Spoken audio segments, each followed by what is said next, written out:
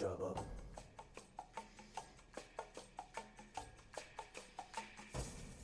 Ojaba. Welcome, my friends, to the Moon Jockeys podcast. An in-depth discussion of Star Wars themes, characters, and storylines. Now, here are your hosts, Katie and Brian.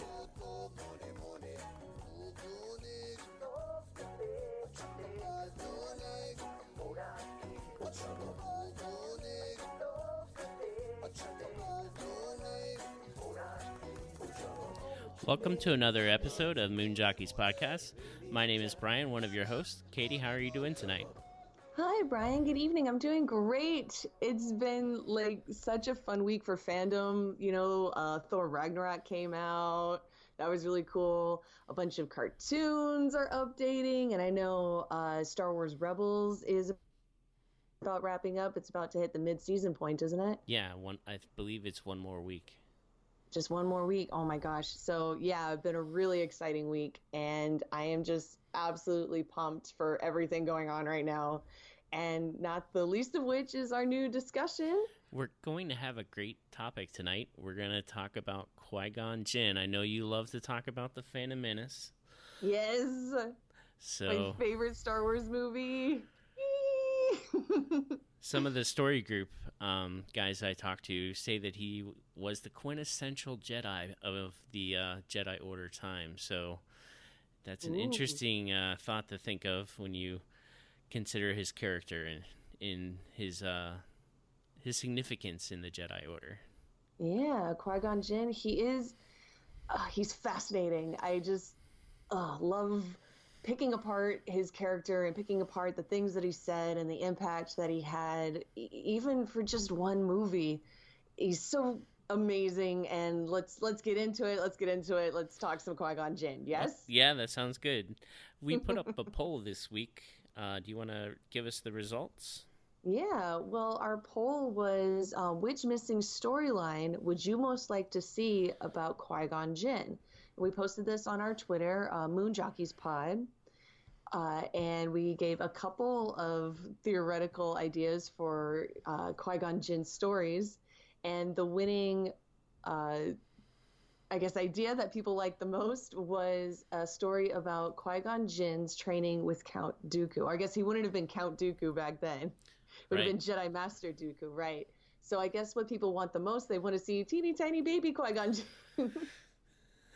Like growing his first beard. Back when he had stubble. Yes, maybe he's he's trying to look like Dooku. He's like, I'm gonna grow a beard too, just like you. Aw, poor Qui-Gon. That's kind of something I love about Luke's look in The Last Jedi, is that he's like finally, he's grown Jedi into his beard. Yeah. Just like all the Jedi Masters that came before him, that's his Obi-Wan beard / Qui-Gon beard / Dooku beard. It's like he's got this long legacy of beard. I'm sorry. He's got to measure up to all the Jedi that have come before. Exactly, yeah. Though, he's looking a little scraggly there on Octo. I think he needs to, keep the beard, definitely. Don't shave it all off. I like the direction he's going in, but maybe upkeep it a little bit. Maybe get a comb, some shampoo. You got to get some product in the beard to give it that nice softness. Right. That's probably why, he and Kylo need to reconcile. Is so that Kylo can get some hairstyling down. Oh, dear. GQ Kylo. Yes. Oh, my gosh. In any case. I was kind of rooting for the Mandalore Civil War option in our poll. Oh, sure, yeah. A story about Qui-Gon Jinn with Obi-Wan as his apprentice. Yeah. And the whole story about Obi-Wan meeting Satine. I'm not sure if that's a good Qui-Gon story, though. That's more of an Obi-Wan story, isn't it? It is, and it's a Mandalore and Obi-Wan and Satine romance.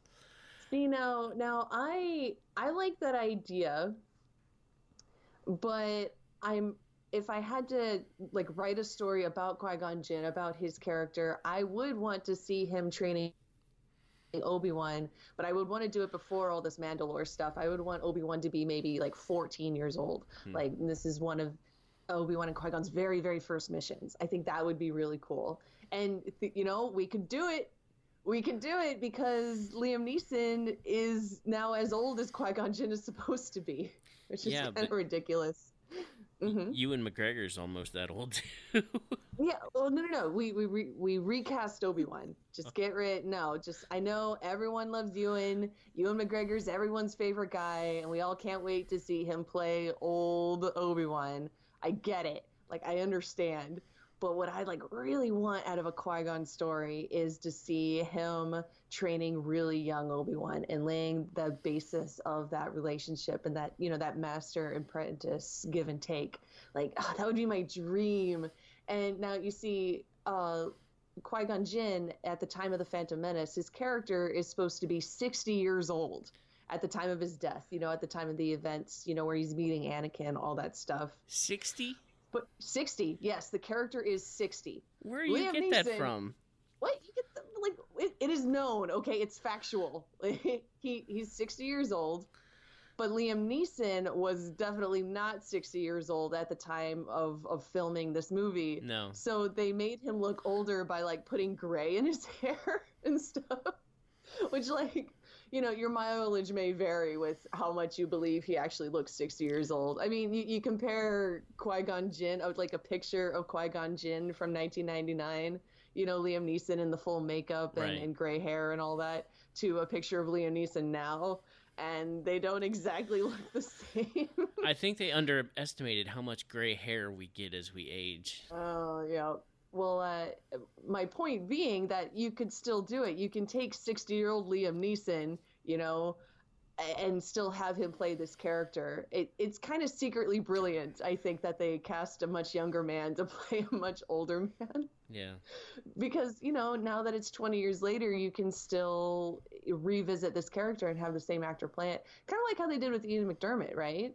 Yeah. For Palpatine. In Return of the Jedi. Yeah, he's much younger, obviously, than he is when they filmed the prequels, but you don't really get too much that, you know, that time skip. You don't really feel the actor getting older, because in the prequels, he looks how old he's supposed to be because they had 20 years for him to age up, which it's really neat. So, yeah, that's my dream. I'm like, forget this Mandalore stuff. I'm sorry, Ewan, but you can go do your own Obi-Wan movie. This is a Qui-Gon movie, and it needs to be about Qui-Gon and teensy tiny Obi-Wan. It would be interesting to see if we did see Dooku training Qui-Gon, getting another glimpse into how Dooku trains in the light side of the Force would be an interesting counterpoint to what we saw with him with Savage. Oh yeah, in the Clone Wars animated series. Yeah, that would be really cool. I have a feeling that Dooku was always that kind of harsh taskmaster, but not in the Sith way like we saw him with Savage, because with Savage, Dooku was just constantly kicking dirt in Savage's face, telling him get up. Somehow, I don't think Force lightning would be frowned upon in the Jedi Order.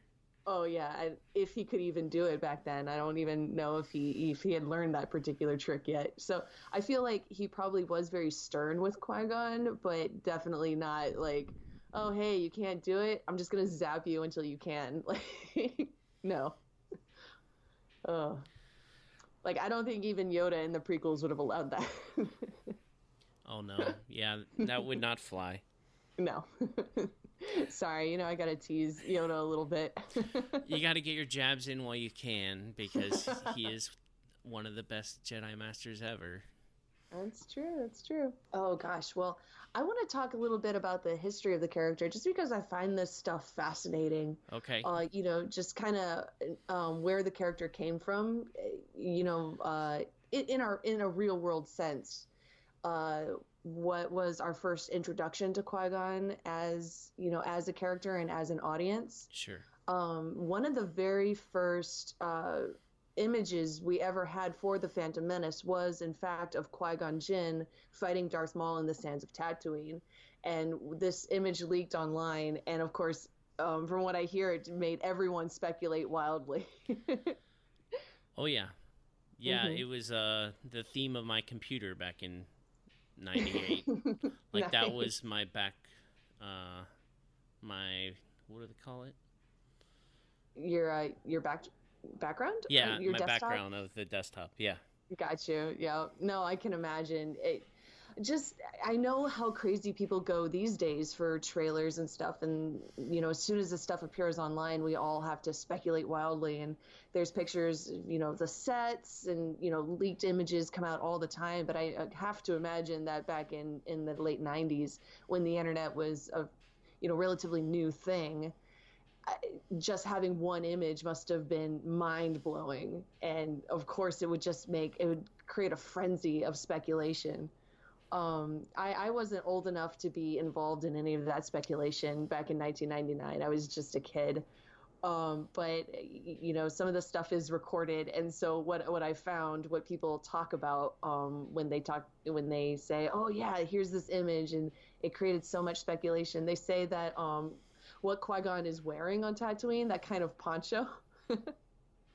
That apparently sparked everyone's imagination and made them all wonder if this is what inspires Obi-Wan to become a hermit. Oh my. Oh man, I'm imagining if we just had one image to go off of, and create all of our spoilers and theories for The Last Jedi. I think we would probably also go really wild with it. Well, yeah, because us spoiler people become like foaming at the mouth savages, where we just need something to set our imaginations on fire. Well, I really like that it was specifically Qui-Gon and Maul that gave people such fever for the Phantom Menace and for Episode 1. Of course, Episode 1 was going to be hyped no matter what, but I mean, can you imagine if it had been child Anakin or something, if that had been the image that leaked online? I think it's very special that our two Phantom Menace, icons, Maul and Qui-Gon, these characters that started in the Phantom Menace and then their stories supposedly end in the Phantom Menace. That was, as an audience, that was our first look. They're lucky into the movie. That's cool. Social media wasn't around back then, and right. The internet was just when I started college in '94. The internet was still pretty darn new.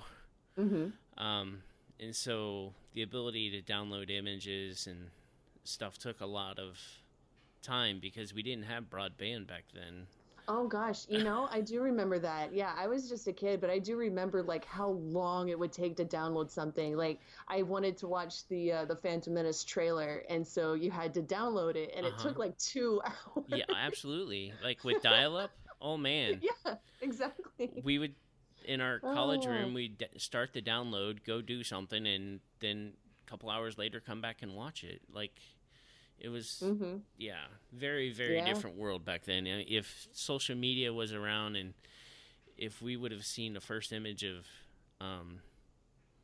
Jake Lloyd as Anakin, that would have set fandom on fire. I bet, everybody would have been so upset. What do you mean Anakin's a kid in this one? Right. Right. You went back too far. Well, of course, that was our first informal introduction to Qui-Gon as a character. But then as the movie got closer to release, we got a formal introduction of his character in the terms of the Phantom Menace marketing. Of course, Darth Maul's face was everywhere. Darth Maul was the marketing for this movie, at least in my recollection. Oh. I remember being a kid and just seeing his face everywhere. He absolutely was. Yeah. And he was my third favorite character from the get-go just on his design. And I was so excited about getting this Dark Lord of the Sith. Oh, everyone loves Darth Maul's design. But we're not here to talk about him. I know. Okay. Don't get me started. That's right. Part of the Phantom Menace marketing was a series of commercials called tone poems. Mm-hmm. They took a bunch of the main characters from the Phantom Menace and gave them each a little spotlight. they gave them each a poem to recite. So Anakin got a poem, Padme got a poem, Shmi Skywalker got a poem, and Qui-Gon Jinn got a poem. And we've digged that up on YouTube because you can find anything there. And Brian, you want to play that clip for me? Let's hear Qui-Gon's tone poem. Sure thing. It will be a hard life, one without reward, without remorse, without regret. A path will be placed before you. The choice is yours alone. Do what you think you cannot do. It will be a hard life, but you will find out who you are.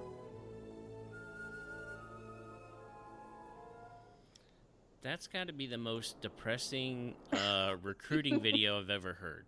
Oh, I don't know. I think it works for Qui-Gon. Liam Neeson just sounds so wise. It will be a hard life. Do you remember seeing this on TV? I don't remember seeing this one in particular. I do remember seeing the Darth Maul one and watching it over and over again. I don't remember this. I do not. Okay. I don't think I saw the tone poems back then. Mm-hmm. Okay. Well, yeah, Darth Maul got one too. Again, like, I'll just be here all day if I get sidetracked talking about Darth Maul. But also Jar Jar got one. Yeah. You know how Qui-Gon's is One Destiny. Jar Jar's was called One Friend.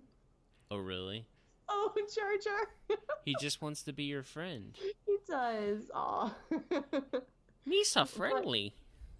But I do like Qui-Gon's quite a bit. I mean, you're right. It is a bit of a depressing advertisement for the Jedi. I mean, why would you want to be a Jedi when you know, their recruitment agent is sitting there going, "It'll be a hard life. It'll be a hard life." You don't really get a lot of new recruits that way. No. But he does, the way he says it'll be one without remorse or regret. That is intriguing. I mean, okay, he says it'll be a hard life, one without reward, but it's also without remorse or regret. And I guess that is really what a Jedi is supposed to be, aren't they? They're not supposed to be in it for personal gain and personal glory, right? Well, yeah, they're supposed to have a selfless life of service. Mm-hmm. But you're just not a fan of it in general because it's kind of sad.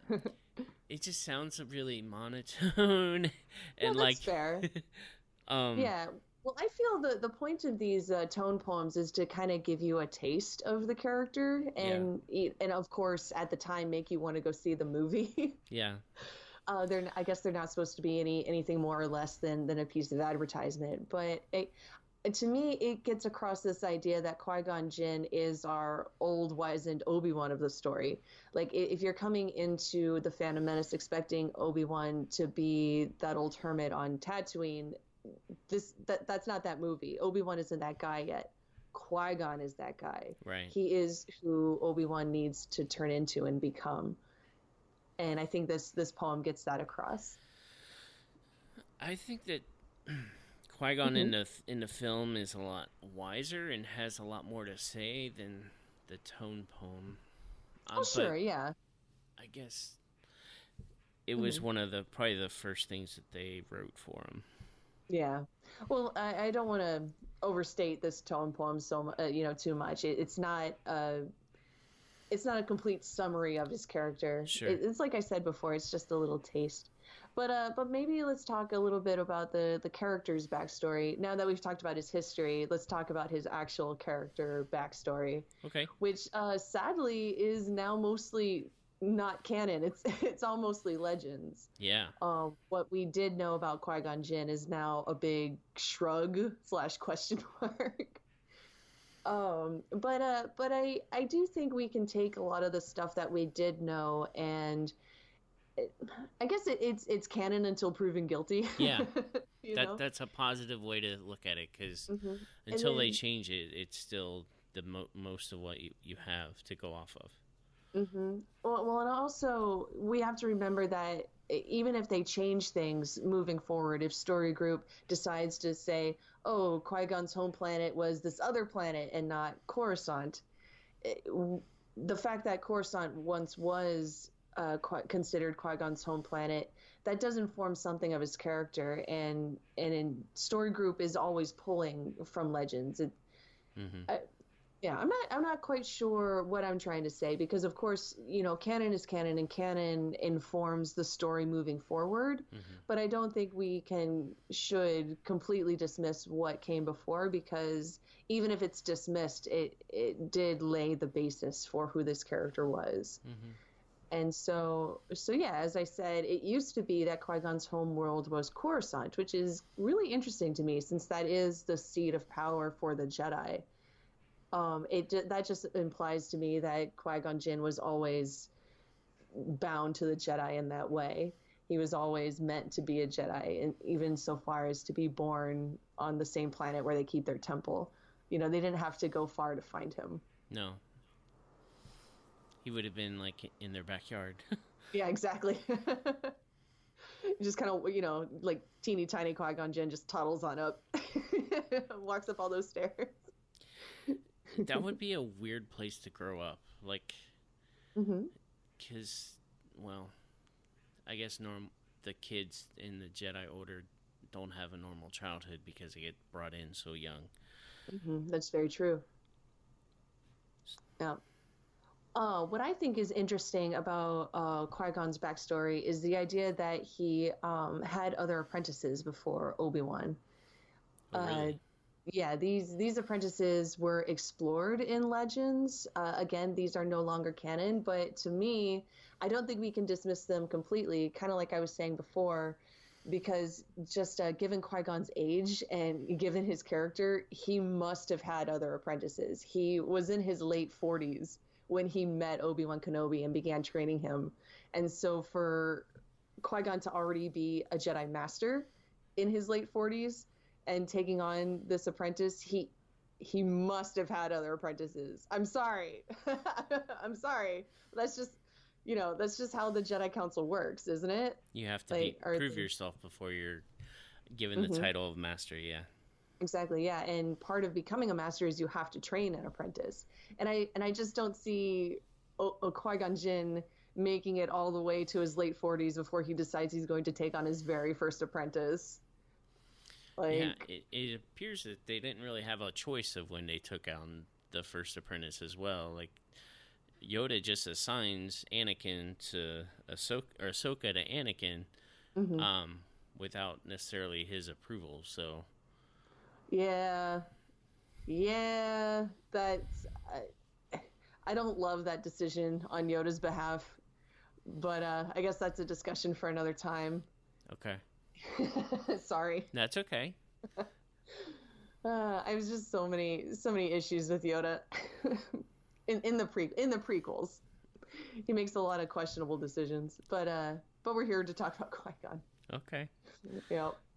So who were his other apprentices before Obi-Wan?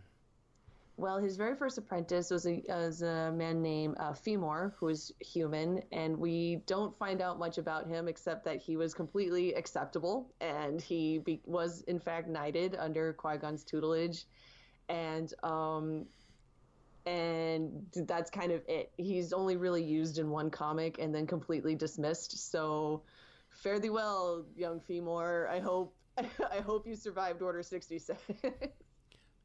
Not likely. Not likely.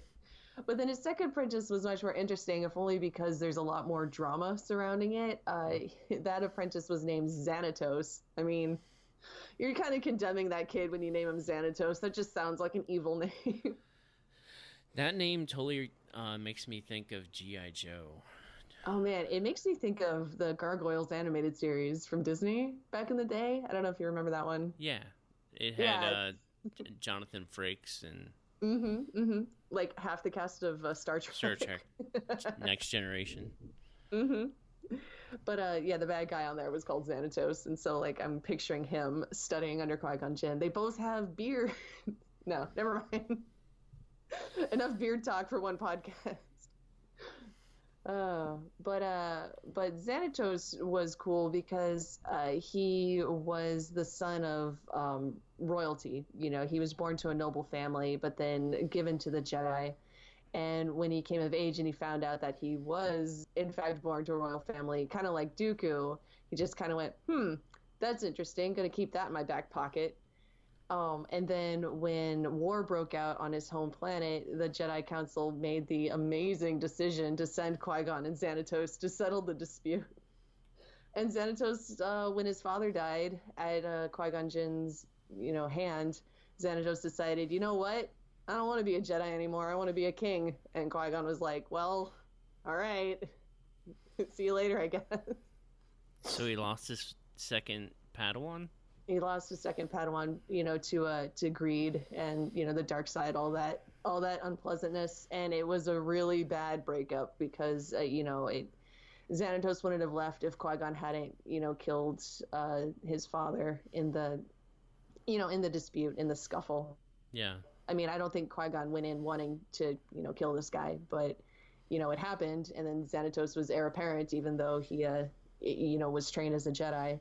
Of course, they never forgot who their heir was, Mm-hmm. And so Xanatos decided to walk away. He was never knighted and, instead took that up and used his Jedi powers, his Jedi training for not great things. And eventually, he fell to the dark side and ultimately died. And that's really sad.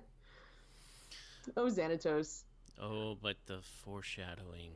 Yeah, right. And well, I think it's very interesting that Qui-Gon was able to let his apprentice go. I mean, of course, Jedi have a free will. They can walk away. Mm-hmm. Xanatos was never knighted, so walking away wasn't as dramatic as it would have been for, say, Dooku to walk away, a master to walk away from the Order. That's kind of more intense than a young man deciding, he wants to go back to his home planet. But it is a personal betrayal because Qui-Gon decided to teach this young man, and this young man turned away from him. But I think that is part of Qui-Gon's character, is that if somebody makes the decision for themselves and wants to follow their heart, basically, Qui-Gon won't stand in the way. He won't fight you on that. Because, he himself is always listening to the living force, and he says to Obi-Wan, I will do what I must, Obi-Wan. Now, see, I think Qui-Gon Jinn doesn't like to play by the rules. He makes his own rules, and we'll get into this a lot when we start talking about the Phantom Menace. But when I was taking notes, it's just there are so many circumstances where his morality about how he does things seems a little questionable. It doesn't seem like he's the straight and narrow play by the rules Jedi. Like, he uses the Force to make his own luck with the Chance Cube. He is more than willing to use the Jedi mind trick to get his way with Boss Nass and with Watto. Like, he's kind of a little shady. And when Obi-Wan is talking to Qui-Gon on the balcony or whatever, Obi-Wan's pleading with him that he would be on the council if he would just listen to the council and like play by the rules. You know what I mean? But he's like, I'm gonna do what I have to do. Well, yeah, because I don't think sitting on the council really means all that much to him. Like, the idea of prestige, the idea of titles, Qui-Gon doesn't really care about all of that because I don't know, living for someone else's glory, that's not really Qui-Gon's game. He is more personally fulfilled. He wants to do what's going to feel right to him and give himself that personal, sense of success and sense of achievement, instead of doing what somebody else wants so that they'll bestow a title on him or grant him a seat on the council. he's going to do what feels right to him. Right. He definitely isn't playing to seek approval of any of the Jedi Council or other members of the Jedi Order. Yeah, he's torn, I think, many times between what feels right to him and what the council wants from him. You know, if he would follow the code, he would be on the council, which to me says if he would do something that feels wrong to him, he would then be, in a sense, rewarded with a seat on the council because he followed the code. Right. You know, if the Force, if his instincts are telling him to do one thing and his code is telling him to do another thing, he follows what feels right. He goes for the emotional satisfaction. But, you know, because he went that way instead of following the code, he is then, you know, denied a seat on the council. And it just kind of seems obvious. Well, of course you should do what feels right to you and not what somebody else tells you is right.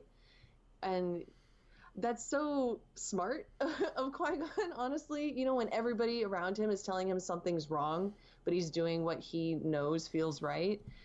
And he's totally fine not having the prestige, not having all the proper titles and the recognition that other Jedi would search for, because that's ultimately what Anakin's downfall is, isn't it? He's like, wait, to sit on the council and not be a master, that's an insult. But right. Qui-Gon wouldn't be insulted. Qui-Gon wouldn't care. You know? Yeah, like, it seems like Qui-Gon wants to be true to himself instead of seeking the glory of others. Like, he'd rather be true to what the living force is leading him to. He does make a lot of adjustments in accepting change very well. He changes what his mission is because the circumstances present to him differently. And so, like, he does seem to be willing to listen and to be in tune with what the living force is presenting, like a path for him to accomplish something. Mm-hmm. Well, that was an angle explored in the Jedi Apprentice novels that I grew up with. Yeah. All of those books are legends now, but like, again, what I was saying before, they still give us an idea of what Qui-Gon's character is supposed to be about. And Xanatos comes up in these novels, and this idea that Qui-Gon is willing to let his apprentices go if they're following their hearts, essentially. This comes up with Obi-Wan, in fact. There's a book in this series. It's actually, it's a whole arc. It follows like 3 or 4 of these novels where Obi-Wan and Qui-Gon are sent to actually to find another pair of Jedi, a master who went to go settle a dispute but then didn't come back. And it turns out she's been taken captive. And in fact, when they get there, they find out she's been blinded, like she's been held prisoner and tortured and has lost her sight. It's really quite sad. Oh my gosh. But yeah, another blind Jedi. Another blind Jedi. Yep. Though, you know, she was one of the first, because this is like 20 years ago when this was written. I understand. It just seems like a trend recently. Well, I don't know. This Jedi, her name was Tal, and the moment you declare Tal Legends, that opens up Kanan, right? To do it for real in canon, right? Right. It's like, well, he's not copying Tal because Tal doesn't exist anymore. She's a legend. Right.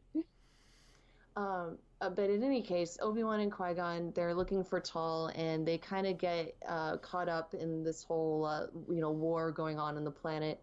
And Obi-Wan really wants to help the youth movement here, which is such I know it's like a young adult novel kind of thing, and that's what these Jedi Apprentice books were. They were made for children, but they get to this war-torn planet, and of course there's lots of war orphans, and there's lots of kids that they want to help, they want to fight back, so they kind of form a big youth revolution.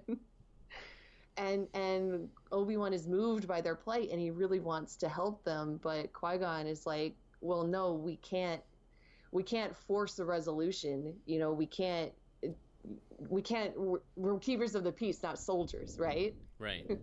At least that was the story back then. It was, it's good that you want to help, and we can help where we can, but we can't just go in and force a change, because as soon as we leave, that change is going to dissolve. People have to figure things out for themselves and want peace for that peace to last. Peace can only be achieved if both sides want it. And Qui-Gon, and furthermore, their mission is to save Tall. So once they find her, once they're able to bring her back to their ship, they're going to take off. And Obi-Wan's saying, "No, I have to stay. I want to help the people here." And Qui-Gon's like, "Well, I have to go. And if you want to stay, that's your choice." And Qui-Gon allows Obi-Wan to walk away, and it's so sad because it's implied in the end of that book, because Obi-Wan in fact gives his lightsaber to Qui-Gon Jinn. He's like, "This is something I'm willing to fight for, and I'm willing to die for it." So it's kind of implied that Obi-Wan's walking away from the Jedi Order. He's found something he just can't walk away from, and Qui-Gon lets him. And it wasn't Satine? No, but it wasn't Satine. Satine didn't exist when they were writing these books. It's kind of funny that they put him in that situation, because it is such a parallel to the beginning of The Phantom Menace, when they're brought in to negotiate a peace between the Trade Federation and the Naboo. Mm-hmm. Yeah. Well, of course, these books, they walk back that decision. Obi-Wan ultimately regrets walking away from the Jedi, and when he comes back, he's, completely committed. He's like, I know what it means now to walk away, and now I know what it means to truly want to be a Jedi again. Yeah. And I think it's really cool that Qui-Gon is able to understand, the difference between forcing a resolution and allowing a resolution to grow naturally. Because, like you were saying, with the Gungans and the Naboo, or with the Trade Federation, they're not there to. Qui-Gon says to Obi-Wan, we have to let the Queen do this herself, right? When she goes to ally with the Gungans. He says, we cannot use our powers to help her, because if they just force-tricked the Gungans and the Naboo into getting along, that's not lasting peace, right? No. But when the Gungans and the Naboo work this out themselves and figure this out for themselves, that's a lasting peace. And that was something that Qui-Gon had figured out for a long time, and I think was trying to teach to Obi-Wan, and eventually Obi-Wan gets there. I think it would have been better if Obi-Wan had got there before he was given Anakin to train. Yeah. I mean, that's kind of, they were put into a tight situation where they had to find a master for Anakin right away, because he was already behind the 8 ball, late getting beginning his training, let alone. Oh yeah, no, it was definitely an impossible situation. But I wonder if Qui-Gon would have been able to kind of temper Anakin's need to fix everything. When Anakin's a kid, he says that he has a dream that he comes back and frees all the slaves. But Qui-Gon knows that he can't just free all these slaves. He can't solve all the galaxy's problems. And furthermore, in that exact situation, he's there to protect the Queen and to get her safely to Coruscant. And Anakin can never really see that bigger picture and detach himself in that way. His desire to help is a good thing.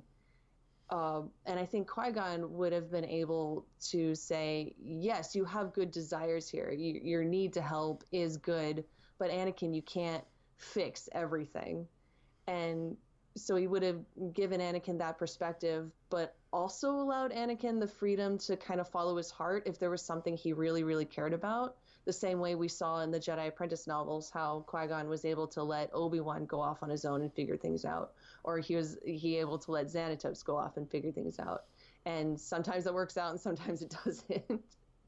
In the case of Obi-Wan and Xanatos. Well, but, there's a saying that if you love someone, you set them free, and if they return, they love you back. But if they don't, then that's their choice. But letting them go is an act of love. Wasn't that one of Anakin's big complaints about Obi-Wan as a teacher? He's holding me back. He says that a lot. Anakin feels he's ready for in Attack of the Clones. Anakin feels he's ready for the trials, but Obi-Wan won't let him. I feel like Qui-Gon would have given Anakin more of that freedom. And I also wonder, do you think Anakin would have felt comfortable enough with Qui-Gon to talk about his feelings for Padme, and that Qui-Gon would have allowed him to explore those feelings a little bit and then walk away from the Jedi Order if his feelings for Padme were that strong? Okay, I have a couple of thoughts. I think... Sure. I think Obi-Wan isn't a very mature parent or like mentor. So when kids get older, they really, really want to stretch their wings, and they want to be able to make mistakes on their own. And if you don't give them enough rope to make those mistakes, they're going to fight you really bad. So I think that what Anakin was trying to say in Attack of the Clones is he's not getting enough rope to make risks and to stretch to see what he can do. Like that's one of the things as we get older and we become our own people. Like we want to test our own moxie to see what we're made of and to see what we can accomplish on our own without our parents. So to be held back and not be able to stretch our wings is very stifling, and it doesn't help us to grow. I think Obi-Wan was afraid of the power that Anakin had because Anakin was so gifted in the Force, like his midichlorian count and his piloting skills. He was just kind of intimidated by the power, and so he feared what, like, if you fear something, you want to try to control it, and you want to try to limit, to set boundaries so that it stays safe. But if you're trusting and if you let it go, then things can happen both good and bad, and you have to have like a trust thing. I feel like Qui-Gon probably did have that trust with Obi-Wan, at least. It's implied in the Clone Wars that Obi-Wan had the freedom to kind of explore his feelings for Satine. And as he said, if Satine had asked him, he would have walked away from the Jedi Order for her. Yeah. Which implies that they at least had some amount of privacy and some amount of freedom to figure out, wow, we really do like each other. And I don't think Qui-Gon was hovering over them every single second. Like, that's why the Mandalorian story is so awesome, and we need to see that at some point. Because to see Qui-Gon give Obi-Wan enough room to figure that stuff out on his own, like, that would be pretty powerful. Like, a different type of mentor that we haven't really seen. Well, then it kind of affirms why Obi-Wan is then so dedicated to the Order, because he knows that this is his choice. He was given that freedom to explore those feelings, and he chose to walk away from them. He chose the Jedi life instead.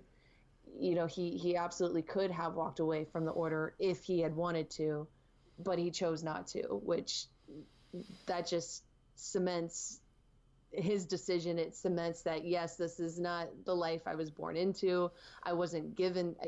He was given to the Jedi as a child, but now as a man, he chooses to walk this path. I think I wonder if Anakin felt very differently. He wasn't given that kind of freedom and didn't feel like he was allowed to make his own decisions. So he tried to have it both ways. He tried to be married to Padme in secret, but then also be a Jedi. I think Obi-Wan didn't choose the Jedi Order. He like, Satine never said anything. Like, had she said a word, he would have quit. So his heart was for Satine in that relationship, from what I have read into the stories. So if Satine had said a word, he would have quit. But Well, she I didn't think- say the words, so therefore he had no choice but to go back to the Jedi Order because the lifeless Satine didn't work. Don't put that on her. I feel like, you know, he could have equally have said something. Absolutely. He has When he's- responsibility. Yeah, like exactly. What he was saying when he told her, if you had asked, I would have walked away from you. He wasn't saying, you didn't ask, so I didn't walk away. Like, I think it was, they both knew what they had was special, but they also knew that what they had to do was more important. You know, their roles, her role as Duchess and his role as a knight was more important than what they were feeling. And so they both let it go unsaid. They both knew what they wanted to say. They both knew what they could have, but they let it go unsaid. So they But we committed could to talk- the mission. Yeah. Yeah.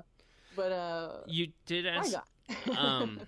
if I think that Anakin would have trusted his emotions with Qui-Gon. Probably. I think so too. Because I think Qui-Gon would have given Anakin more space. I feel like in general, Anakin would have felt more open and honest with Qui-Gon. Just you can see it in the way Qui-Gon and Anakin interact in the Phantom Menace. Qui-Gon's very patient with him, you know, willing to talk to him, and Anakin is willing to ask him questions and, you know, be humble and even scared in front of him. You know, he's, you know, Qui-Gon, sir, I don't want to be a problem. You know, stuff like that. Yeah. It's very sweet the way Anakin and Qui-Gon are together in that movie. And so I feel like if, you know, Qui-Gon had lived and then 10 years go by and Anakin's like, oh, I just saw Padme again for the first time, and I think I really want to go kiss her. Like, you know, he would have felt comfortable enough with Qui-Gon to talk that out and be honest about his emotions. I'm not trying to put Obi-Wan down in any way or diminish the relationship that Obi-Wan and Anakin have. I just think it speaks well of Qui-Gon's character that he was able to kind of build up something more fatherly with Anakin and show Anakin that respect and that trust. I even wonder, now this is also going a bit far, but do you feel like if, you know, things had gone wrong somehow, you know, Anakin goes out to find Shmi and, oh no, he can't save her, and in his anger he kills a whole bunch of Tuskens, would he have told Qui-Gon about it even though he didn't tell Obi-Wan? No. You don't think he would have told Qui-Gon? He wouldn't have felt open enough to tell Qui-Gon about that? No, because at that point he had known enough of what a Jedi is supposed to be. Oh, so he wouldn't have done it in the first place? No, like, I think he still would have done it, but I think he still would have hidden, still would have had, I guess, what they like shame, basically, of Sure. Well, he opened doing up something. to Padme about it. Yeah. Yeah, I don't he know opened why up to that Padme is. Well, because Anakin ultimately wants to share these things and wants to talk to people about it. He does ultimately crack and tell Palpatine about it. That's how desperate Anakin was for human connection and, you know, well, that's part of Anakin's downfall is that he doesn't feel like he can talk to anybody about these problems and these bad feelings that he has. Because if he goes to Obi-Wan or he goes to anybody on the Jedi Council, they're going to say, well, a Jedi shouldn't even be that angry all the time. You know, Anakin never feels like he can be honest with any of them because they'll just say, oh, well, a Jedi's not supposed to have those feelings in the first place. You know, that's something that Anakin brings up over and over again. He's like, I want more, but I know I shouldn't. I have nightmares, but Jedi don't have nightmares. He admonishes himself over and over again for just being human. And I wonder if Qui-Gon was still around, maybe he wouldn't have had that fear. Or at the very least, instead of telling Palpatine about the Tuskens, he would have eventually turned to Qui-Gon. And I think, tell me what you think about this. I feel like Qui-Gon would have been like, okay, that's bad, but we can work through this. We can walk this back. There are healthy ways to deal with emotions, and I think that Qui-Gon he's open to think of things outside the box.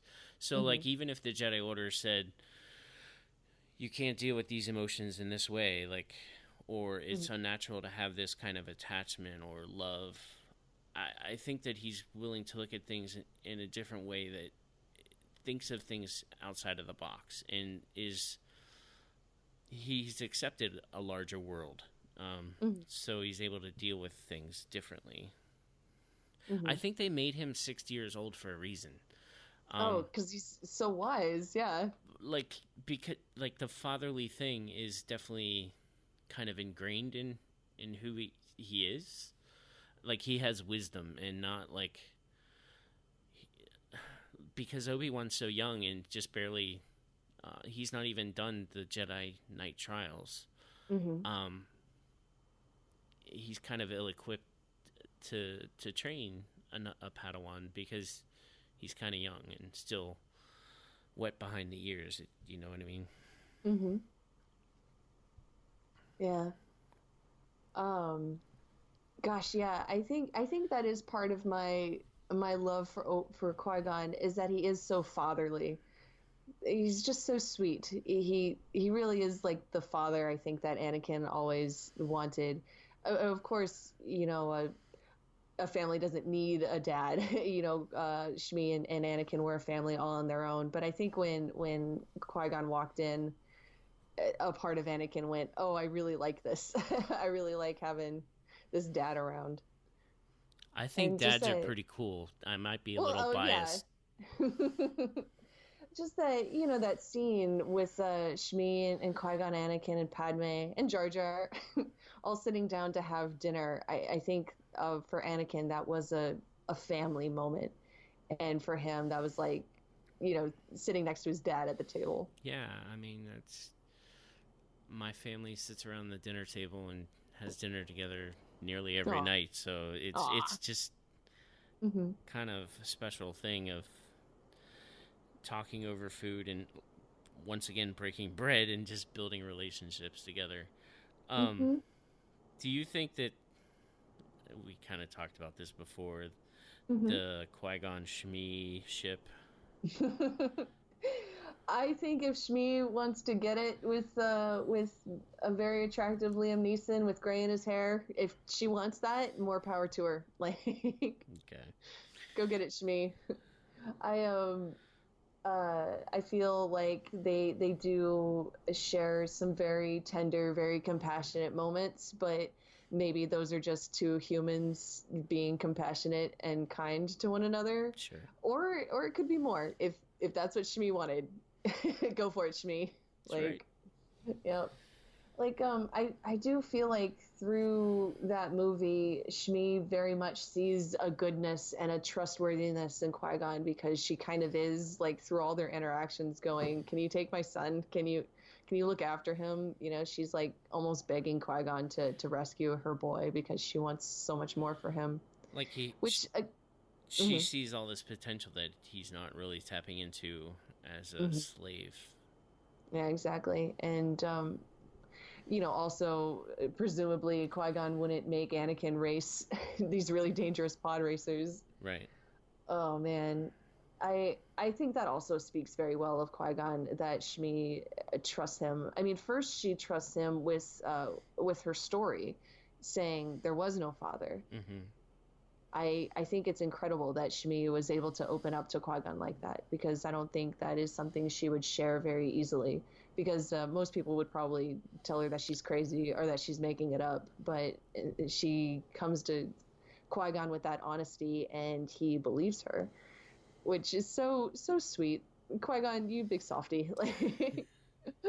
And then later, you know, when she just asks him, you know, can you help him? Stuff like that. She really, it speaks well of Qui-Gon that Shmi would look at him and think, yes, this is someone who will take care of my son. You know, Anakin is Shmi's whole world. Everything she does is to keep him safe and to, you know, raise him and, you know, be good to him. And she's willing to entrust Qui-Gon with his care. That speaks really well of Qui-Gon. Yeah. I mean, yeah, it definitely, when you entrust someone with your child, that's a great step in faith, where you're extending a lot of trust to them to care for a child. That's for sure. Mm-hmm. I want to talk a little bit, about, you brought up earlier how Qui-Gon kind of makes his own luck, and he's willing to mind trick a few people to get his way, or to fiddle with the chance cube to get his way.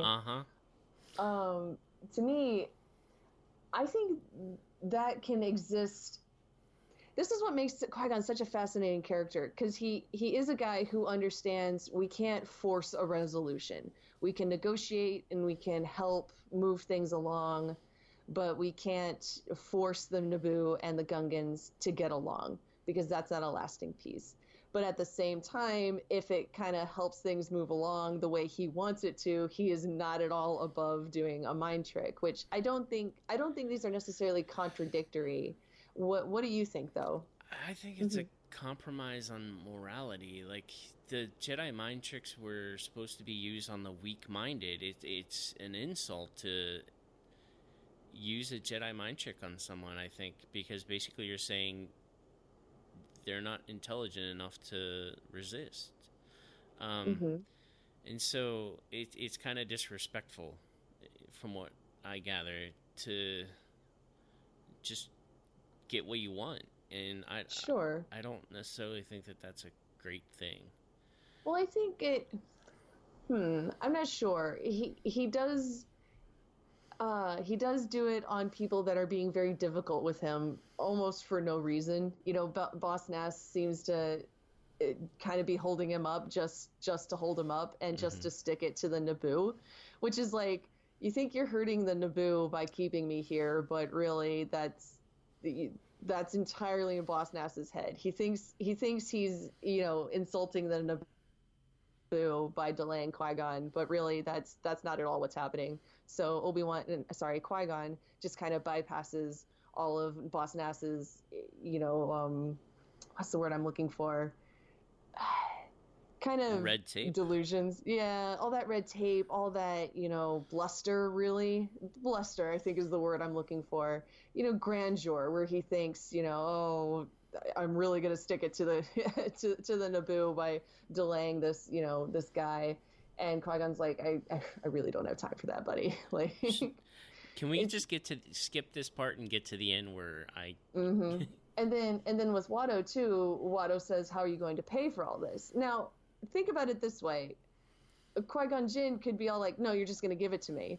You're just going to give me these parts for free. Or he has a laser sword. He could cut Watto down and just take the parts he needs, or somehow find a way to steal them. Yeah. But instead, he's like, no, I have money. You will accept this payment. He's not asking for something for free here. I think, he's just like, again, he's just kind of trying to move past what seemed to him, I think, like arbitrary roadblocks. I don't think he's doing anything necessarily earth-shattering. He's not terribly forcing anything with these mind tricks the way it would be where it's like, okay, well, you're going to sign a treaty with the Naboo and help the Naboo. That would be, I think, too much. But just kind of nudging things in the right direction, I think it is in character for Qui-Gon. And I do understand where you're coming from, where you say you feel like it's insulting, but I feel like they insulted him first, in a way. Yeah, okay. By not listening to him and accepting what he had to say? I don't know. It is contentious. I do understand people, that particular criticism of Qui-Gon. But I guess in the world, they have set it up where the Jedi do use mind tricks. I mean, Obi-Wan used it in A New Hope with the stormtroopers to get through the roadblock or whatever. These aren't the droids. The movie. Yeah, these aren't the droids you're looking for. But that's also the movie where he's his most Qui-Gon-esque. So it kind of makes sense that he's a little more free with the Force tricks in that one. Yeah. Well, and also, you want to go home and rethink your life. Right. You don't want to sell me dust sticks. I don't want to sell you dust sticks. You want to go home and rethink your life. I want to go home and rethink my life. Well, like, and then you bring up the chance cube. Uh-huh. And again, I feel like Watto insulted him first by saying, blue the boy, red his mother, and 5 of the 6 sides are red. Like, Watto is so obviously stacking the odds in his own favor and kind of insulting Qui-Gon a bit here. Is that true? It's like, yeah. Oh, yeah. Look at the chance cube. It's 5 sides are red and 1 side's blue? Yeah, 5 sides are red and 1 side's blue. And he's like, let's let fate decide. And it's like, Watto. Like, so, of course, Qui-Gon guides it. I mean, yeah, you say it's insulting, but I mean, Watto kind of insulted him first by being like, let's let fate decide, where you only have one chance for it to be the one you want. Sure. And I'm just kind of like, no, this is a Jedi. If you're gonna play it like that, of course he's gonna guide the cube. I don't know. I just really like it. Maybe it's because I saw Phantom, for the first time when I was a kid, and I just thought that was so clever of Qui-Gon to kind of be like, all right, you want to throw the chance cube? I mean, I'm gonna guide the chance cube. Yeah. I don't know. I think that he's not willing. He's willing to step outside the rule book. Like, he's not gonna be. Like, you're not going to be able to put him in a box and contain him. Like, he wants to be his own person. He wants to follow the living force and to adjust to what circumstances present to him. But if you're going to create an obstacle, he's going to find a solution around it. You know what I mean? Yeah, exactly. Well, I mean, and also his focus is so on Anakin. He understands that he's been brought to this boy for a reason, and this boy has been put in his past for a reason. And I don't think he was going to let something as trivial as a skewed chance cube get in his way. Yeah. Like, if this whole plan fell apart because Watto, he let Watto throw a clearly, cheated die, no, Qui-Gon's not going to stand for that. That's not how Qui-Gon plays. Yeah. Oh. Do you feel like we should talk a little bit about Qui-Gon, his appearances in the animated series? I would love to, but first, Sure. I kind of want to talk a little bit about some of his teachings in The Phantom Menace. Yeah. Specifically, like, we were talking about focus, and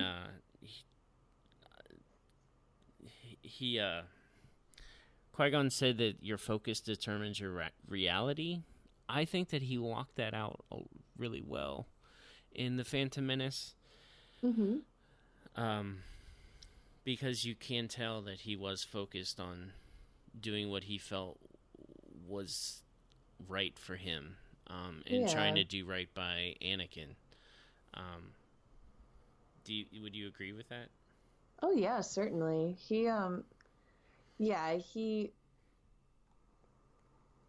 Just that whole line with your focus determines your reality. That's such a good summary, I think, for the rest of the saga, because you look at all these characters who, are driven by a singular focus, and that focus becomes their whole world. Like, even Jyn Erso, a character who wouldn't be written for another 20 years, when she is focused on being nobody, on being Liana Halleck, being anybody except Jyn Erso, that is her reality.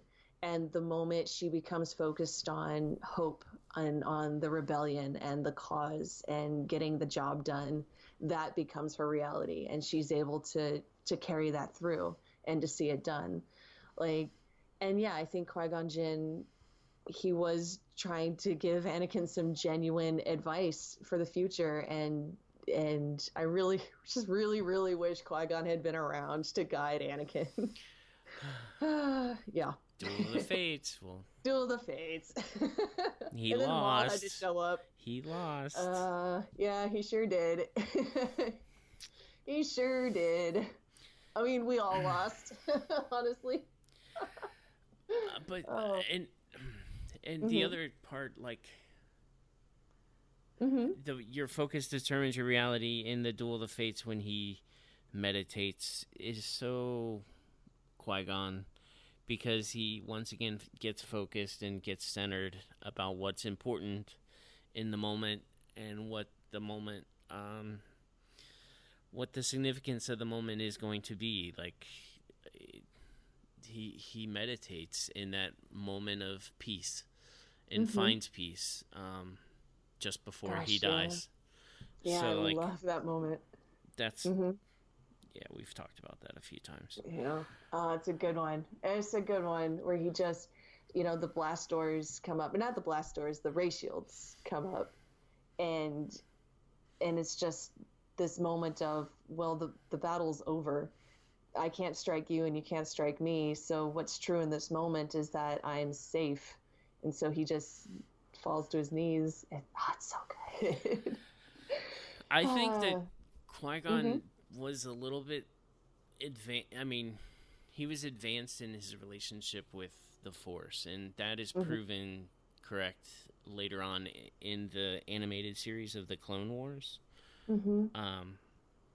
I really do wonder how much of that came from Dooku, and how much of that just came from just Qui-Gon as a person, being open of mind like that. I feel like Qui-Gon is a character that needs embellishing. It needs further exploration in expanded media, in comics and stuff like that. He's a character that really needs to be expanded and explored, and how do we really pull apart what it means to be this guy that is so inquisitive about the Force and open-minded about the Force, and where exactly did that come from, and what were the limits of that, what were the downfalls of that, was he always okay with being so at odds with the Council? I want more Qui-Gon love.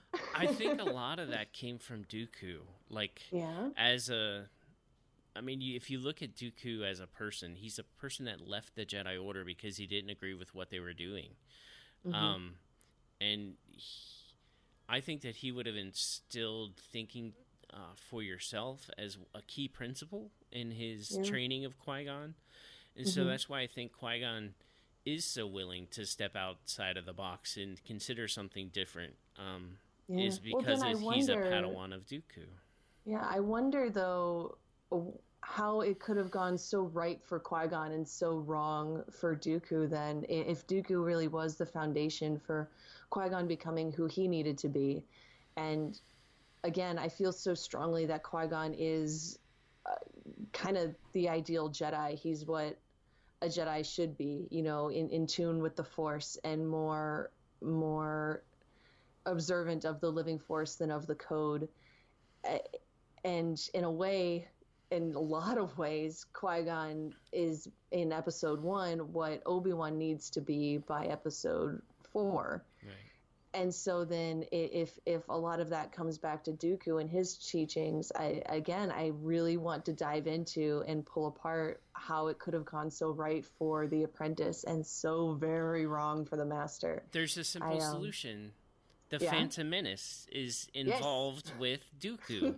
Like, Palpatine, the puppet master, is working on Dooku the same way he worked on Anakin. Palpatine is a bad influence. Yeah, I'm pretty sure there were a couple of times where Palpatine crossed paths with Qui-Gon. In fact, Qui-Gon crossed paths with Plagueis in the Legends. Again, I want to know what it is exactly about Qui-Gon that makes him resilient to the corruption of Palpatine and Plagueis and their ilk. Like, I don't know. He's so cool and fascinating. I think Qui-Gon is what a Jedi should be, and we need to look more at what that means. Yeah. Can I tell you about an epiphany I had with the Phantom Menace recently? Yeah. I hope it's flattering. You know how I feel about the Phantom Menace. So, you know how I think that Palpatine is the puppet master and is the Phantom Menace, but the scene with Chancellor Valorum when Padme finally arrives on Coruscant, if you look at Terrence Stamp in that situation, Terrence Stamp is a pretty dynamic actor. He can be very exuberant and full of life. I don't know if you've seen Superman 2, but he was Zod, and the dude was out there in that movie. So, like, he's a pretty good actor. But in that scene, he's, like, so lifeless and so, like, he looks like a wooden puppet. And so Terrence Stamp in that scene is basically Roxy Hart in Chicago with the we both reach for the gun scene. Oh, yeah. Do you know what I'm talking about? We both reached for the gun. Oh yes, yeah. Yeah, that. Yeah. Like she's the puppet sitting on his lap. Exactly. And I think that Terrence Stamp is so under the control of Palpatine in that scene. That's why he looks so lifeless and so like a wooden puppet. That's just kind of saying terrible things. That's not very empathetic or warm to Padme. Yeah, because Palpatine's pulling his strings. And Palpatine's right there. I mean... he is, yeah. Yeah. Yep. So that was what I realized when I saw Phantom Menace recently. Yeah. No, that's an interesting way of looking at it. I hadn't really thought of him as an actual puppet, but that is a good way to think about him because, you know, everybody in that movie is kind of dancing to Palpatine's tune. Mm-hmm. Yeah. And I don't know. I do feel like some of Valorum's words are his own. You know, when he tries to give Padme hope, but you're right. When he like first, you know, sees Queen Amidala, he is very wooden. Mm-hmm. It's just, yeah. Yeah. So can we talk about the Clone Wars? Yeah, let's do it. I tried to ask a couple questions to Matt Martin, who's on the story group, about Mortis, and Mortis is such a hard thing to try to understand. As I told Matt, like, it's like it's like an acid trip on the Force is the way I phrased it. Not that I know anything about it, but you need like a PhD in Star Wars to like begin to unravel it. Well, you know what Sam Witwer says anytime people try to ask him about Mortis, right? No, what? He says, watch them again. That's always, that's his answer. If you have a question about Mortis, watch them again because you get more out of it every single time and you see things you didn't see every single time and you come up with new questions and new ways of looking at it. It's just, I don't think there's supposed to be any one straight answer to Mortis. Again, like I've heard Sam Witwer talk about it and the way he talks about it is that it's supposed to be everything that's ever happened in Star Wars happening all at once. Mm-hmm. And yes, Star Wars is very circular like that. Star Wars begins where it ends and ends where it begins. You know, even the saga itself ends, episode 3 ends where episode 4 begins. You know, the way we were told the story, it circled back in on itself. And a lot of the themes in Star Wars come up again and again, and a lot of lines are spoken again and in different ways. Like the way Lucas said, it rhymes. You know, Star Wars always rhymes with itself. And so if you then take that idea, that theme, and distill it into one arc of the Clone Wars, you have Mortis. Everything that's ever happened in Star Wars is happening at once in Mortis. And so Sam Witwer just had like a lot of things to say about, doing the performance of the son.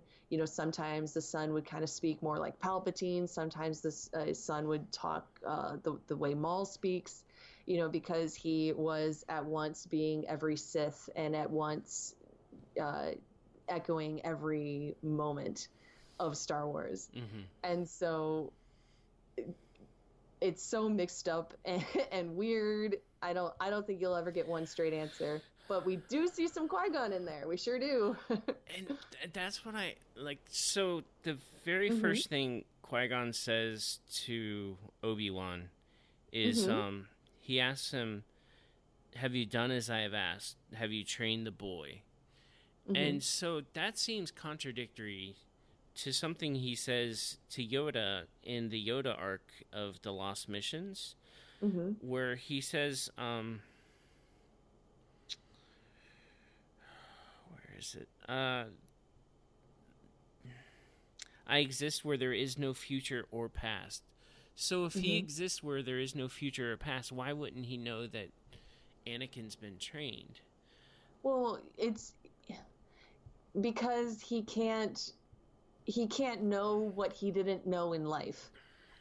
Specifically when he says, "I exist where there is no future or past," if I recall correctly, it's because Yoda is asking him, "Do you know who the Sith Lord is?"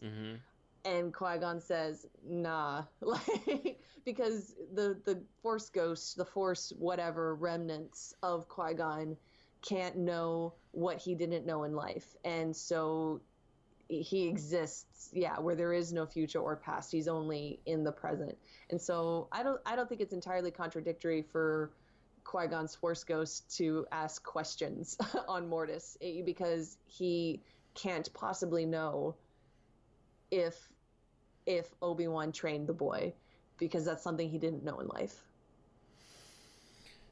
Yeah, I mean, that he wouldn't know that in life. Matt did give me a response. Oh, yeah? And he apparently has been training with Dave Filoni. And he answered my question with a question. Oh, yeah, that's very Filoni. Yeah, okay. And he says, "Do you really think that it's Qui-Gon on Mortis?" Oh, see, yeah, it's supposed to be ambiguous, right? You're supposed to be able to take it any way you want. But I think that is supposed to be actually Qui-Gon, because he looks different than the other Spectres we see on Mortis. He is more Force ghosty, and he is more sincere, I think, than the other apparitions. Because the other apparitions appear solid, and they also seem to know things that they shouldn't know. The Vision of Ahsoka knows things she couldn't possibly know, and the Vision of Shmi Skywalker knows things she shouldn't know. Yeah. But Qui-Gon shows up, and he doesn't know anything. He just knows what he knew in life, and he's dispensing advice, and not necessarily, I think, trying to lure Obi-Wan into anything. And he doesn't look solid the way the other apparitions do. He looks like a Force ghost. So I think it's supposed to be Qui-Gon. But if you want to, interpret it a different way, it is Mortis, and you can do whatever you want on Mortis. Yeah. It doesn't matter. I do think that one of the next thing Qui-Gon says is, Obi-Wan says, "How are you here?" And Qui-Gon says, "I am here because you are here," which is the same thing that Yoda says to Ezra in Star Wars Rebels when he first sees him at the Jedi Temple, when they're communicating when he's on Dagobah. So that line is echoed in Rebels. Yeah. Well, again, Mortis is every moment happening at once. And I did like it how Yoda said it to Ezra, because that implies to me that Yoda is still on Dagobah and he hasn't left. And the only reason he is in this temple is because Ezra is in this temple. Like, Ezra brought the vision of Yoda here. Yeah. And so you can then imply that it's the same with Qui-Gon, like the Force whatever of Qui-Gon, the presence of Qui-Gon is only here in this moment with Obi-Wan because Obi-Wan is in this moment. Right. Like, yeah. But then that would also kind of imply that it's not necessarily Qui-Gon, but some part of Qui-Gon that's being brought there. Do you So I am a little sad that we missed out on the scene in Revenge of the Sith where Yoda first he really communicates with Qui-Gon and learns about how Qui-Gon became sort of one with the Force after he died. In his meditation chamber on Polis Massa or whatever. I'm a little sad that we lost that scene in the movie, because I think it would have explained a lot about how Yoda discovered the ability to maintain your individuality with the Force after you die. But again, that's a lot more explored in the Yoda arc of the Lost Missions. Yeah, exactly. Yep.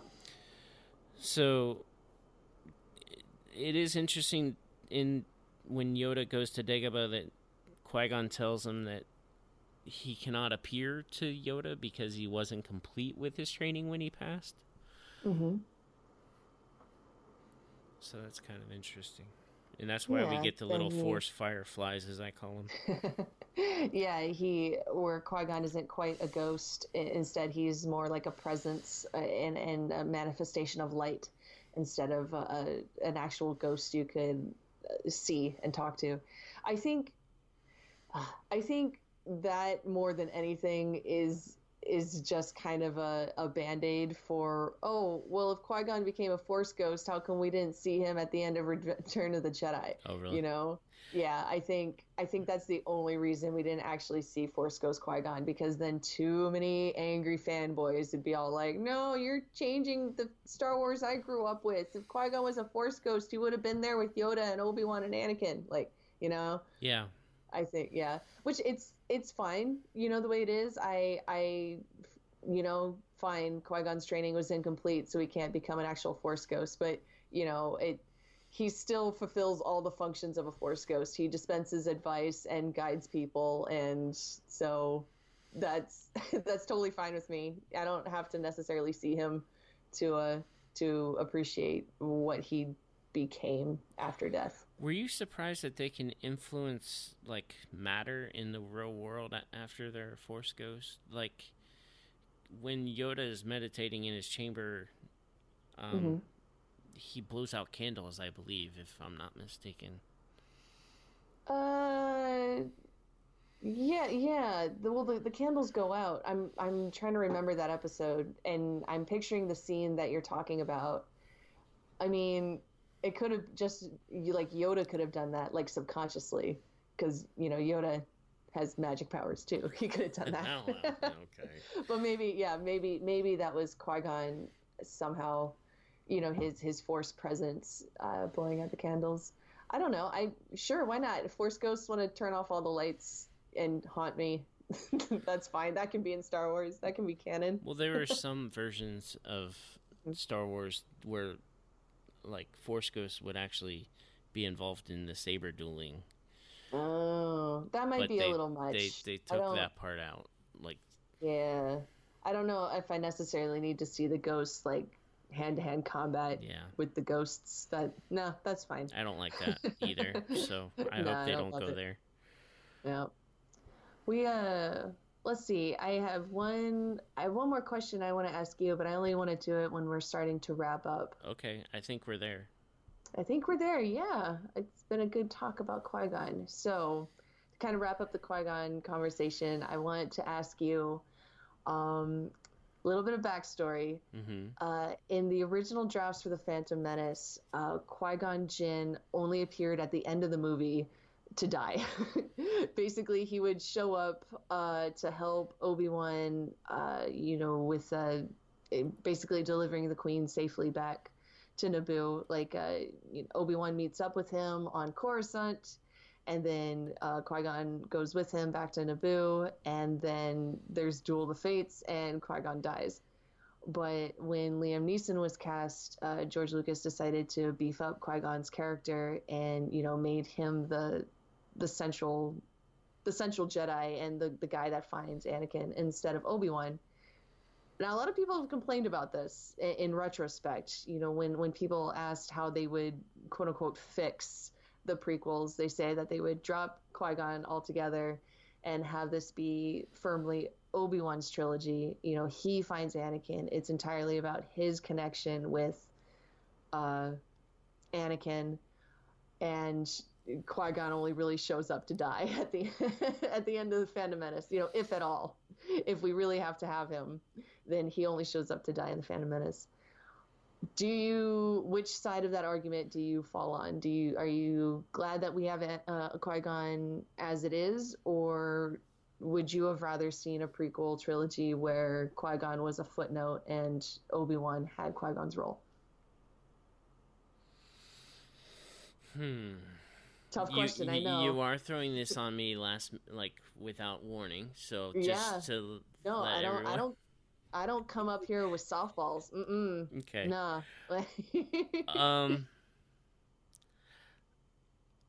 I think it's better to have the contrast of Qui-Gon versus Obi-Wan. I'm glad that they're going through these movies again, like in more detail, trying to find themes. I'm seeing things that I didn't necessarily see before. Specifically Jedi training and teaching of Padawans. I was so frustrated when I first saw the prequels because I didn't see a lot of quote-unquote Jedi training as I pictured it in my mind, because there weren't any 80 montages of Yoda in the swamp. You weren't prepared to unlearn what you had learned. Yes, I was not. And so I didn't appreciate a lot of the stuff that is actually in there that is, I guess, more subtle. And I kind of like Qui-Gon. I like that he thinks outside the box. I like that Obi-Wan has an arc, and it is not perfect. He's kind of flawed. So I would rather have Qui-Gon than just Obi-Wan. You say that really well, because that's very much how I feel. Of course, I'm biased because I grew up absolutely adoring Qui-Gon Jinn and so glad to have him. It, in fact, surprised me when I heard what is really a common complaint or theory, that Qui-Gon should have been, cut from the movie altogether and his role given to Obi-Wan. I was really surprised by that, because I just kind of assumed Qui-Gon was universally loved, right? Because when you're 12, everybody feels the same way you feel, right? Oh, yeah. 12-year-olds know everything. Exactly. So I had to think about that for a while, and I feel like I understand where people are coming from. Obi-Wan is so beloved. I love Obi-Wan too, and I understand the need for more of Obi-Wan and Anakin's relationship, their bromance, as it were. I really do understand that desire. But kind of as the series stands, the way we have it, I'm like, if you want more of Obi-Wan and Anakin being bros, that's what the Clone Wars are for. You have a whole series for that. Like, go enjoy. But as it stands, I don't think I would have the heart to cut out Qui-Gon Jinn, especially since I see so much in his character as setup for the rest of Obi-Wan's arc, as someone for Obi-Wan to learn from and for Anakin to aspire to. Qui-Gon is this really sad look at what could have gone right in Anakin's life and Obi-Wan's as well. And then he's also this echo of what goes right in Luke's life. If Obi-Wan does in fact become Qui-Gon Jinn, starts living Qui-Gon's teachings and starts being more open-minded the way Qui-Gon is, then that is what goes so right about Luke's training versus Anakin's. And so with all of that in mind, I could not cut Obi-Wan out, even to give Anakin and Obi-Wan more time together. I just couldn't do it. I really love Qui-Gon, and I'm glad we have him. Yeah, me too. If you are giving me freedom to edit the Phantom Menace a little bit, How dare you? No. How would you do it? How would you edit it? I would cut down the pod race maybe by half. It is so long and It is drawn out. Oh, I mean, it's a full race, and there's a lot of stuff that happens, but I don't think that we needed all of that detail. I mean, it does create world building, but it drags. And then I would cut down Boss Nass and Captain Tarple. I think they have the worst lines of the movie. Oh, poor guys. I enjoy them, and I have to admit, I love the pod race. For me, I would almost say that the pod race is as fun for me as, I don't know, as it is watching Lando in Return of the Jedi, do the dogfight and the run to the center of the Death Star. Because, I mean, I know how that's going to end, and that takes forever, Yeah. Like, I think George Lucas's idea was that this pod race was going to be as fun to watch as a starship battle is to watch, and for a lot of people it is. I know for me, when I was a kid, I had so much more fun with the pod race than I did with any of the dogfights. As I've gotten older, that's kind of flipped. The dogfight in Rogue One that was so much fun for me. I couldn't believe how much fun I was having with that space battle. Maybe it's in the way it was shot, or maybe it's just I have more of an appreciation for that now. But yeah, when I was a kid, I thought the dogfights were so boring. And if you would ask me, I would have been like, yeah, cut all that out. You don't need that. Go back to the kid with the lightsaber. Like, The sound design of the pod race is pretty amazing, yeah. especially if you get like a full home theater, like with the subwoofer going. Yep. Like, that's So, like, amazing. yeah. And Ben Burtt's a genius, but it just drags on a little bit. No, that's fair. Like, as I've gotten older, I do see how it drags. But if you had told 11-year-old me that scene could be cut in half, oh man, she would have fought you so hard. She would have kicked you in the face, been like, no, you can't have my pod race. Like, I understand. You can kick me in the shins if you feel the need. yeah, because you're trying to take my pod race away. I tell you, Zoe Mm-hmm. loves to watch the pod race. Like, we watch the it's in the Obi-Wan 2-3 book. They Mm-hmm. have all the pod races, all the pods in the pod race. And as soon as she sees that page, she's like, Daddy, let's watch the pod race. Yeah. Because she knows that that's like a 10-minute cartoon, basically. Yeah. I'm telling you, the pod race, the Phantom Menace, it's the perfect little Star Wars gateway drug for your kids. That's going to get them into Star Wars, I'm telling you. Well, I think that was a really good conversation about Qui-Gon. I think this would be a good place to wrap it up. Cool. Yeah? That sounds great. Yeah. Oh my goodness. Brian, this was so much fun. I love talking about Qui-Gon Jinn. Me Oh my too. gosh. He's definitely going to come up again. I kind of like Darth Maul, that this is a character that I just come back to and can never stop praising and can never stop picking apart. But oh well, let's not overstay. Let's tell people where they can find us. Brian, where can people find you personally out there on the interwebs? At Balls and Play on Twitter and Instagram. I did want to say that next week we will be diving into the major themes of Attack of the Clones. Ooh. So we're tackling the next movie. And we may have a special guest as a tease. Ooh, that would be cool. Yeah, we'll see. Now, if people want to reach me personally, you can find me at PoHotDamarin on Twitter. If you want to tweet at our podcast, maybe follow us and be part of our poll that we do at the beginning of each episode and vote in that.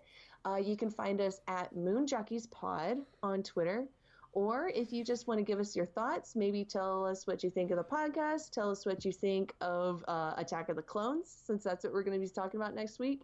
You can go ahead and shoot us an email at moonjockeys.podcast@gmail.com. And I want to go ahead and ask everybody listening, if you made it this far, oh my gosh, you're amazing. But also, if you would be so kind as to rate us and review us on iTunes. That would be so cool. Yes, that's a really big help, and that would be awesome of you. Like, you'd be a really cool hero, and just like Leia, I would drop a medal around your neck, except not really. Like, just pretend I would do it.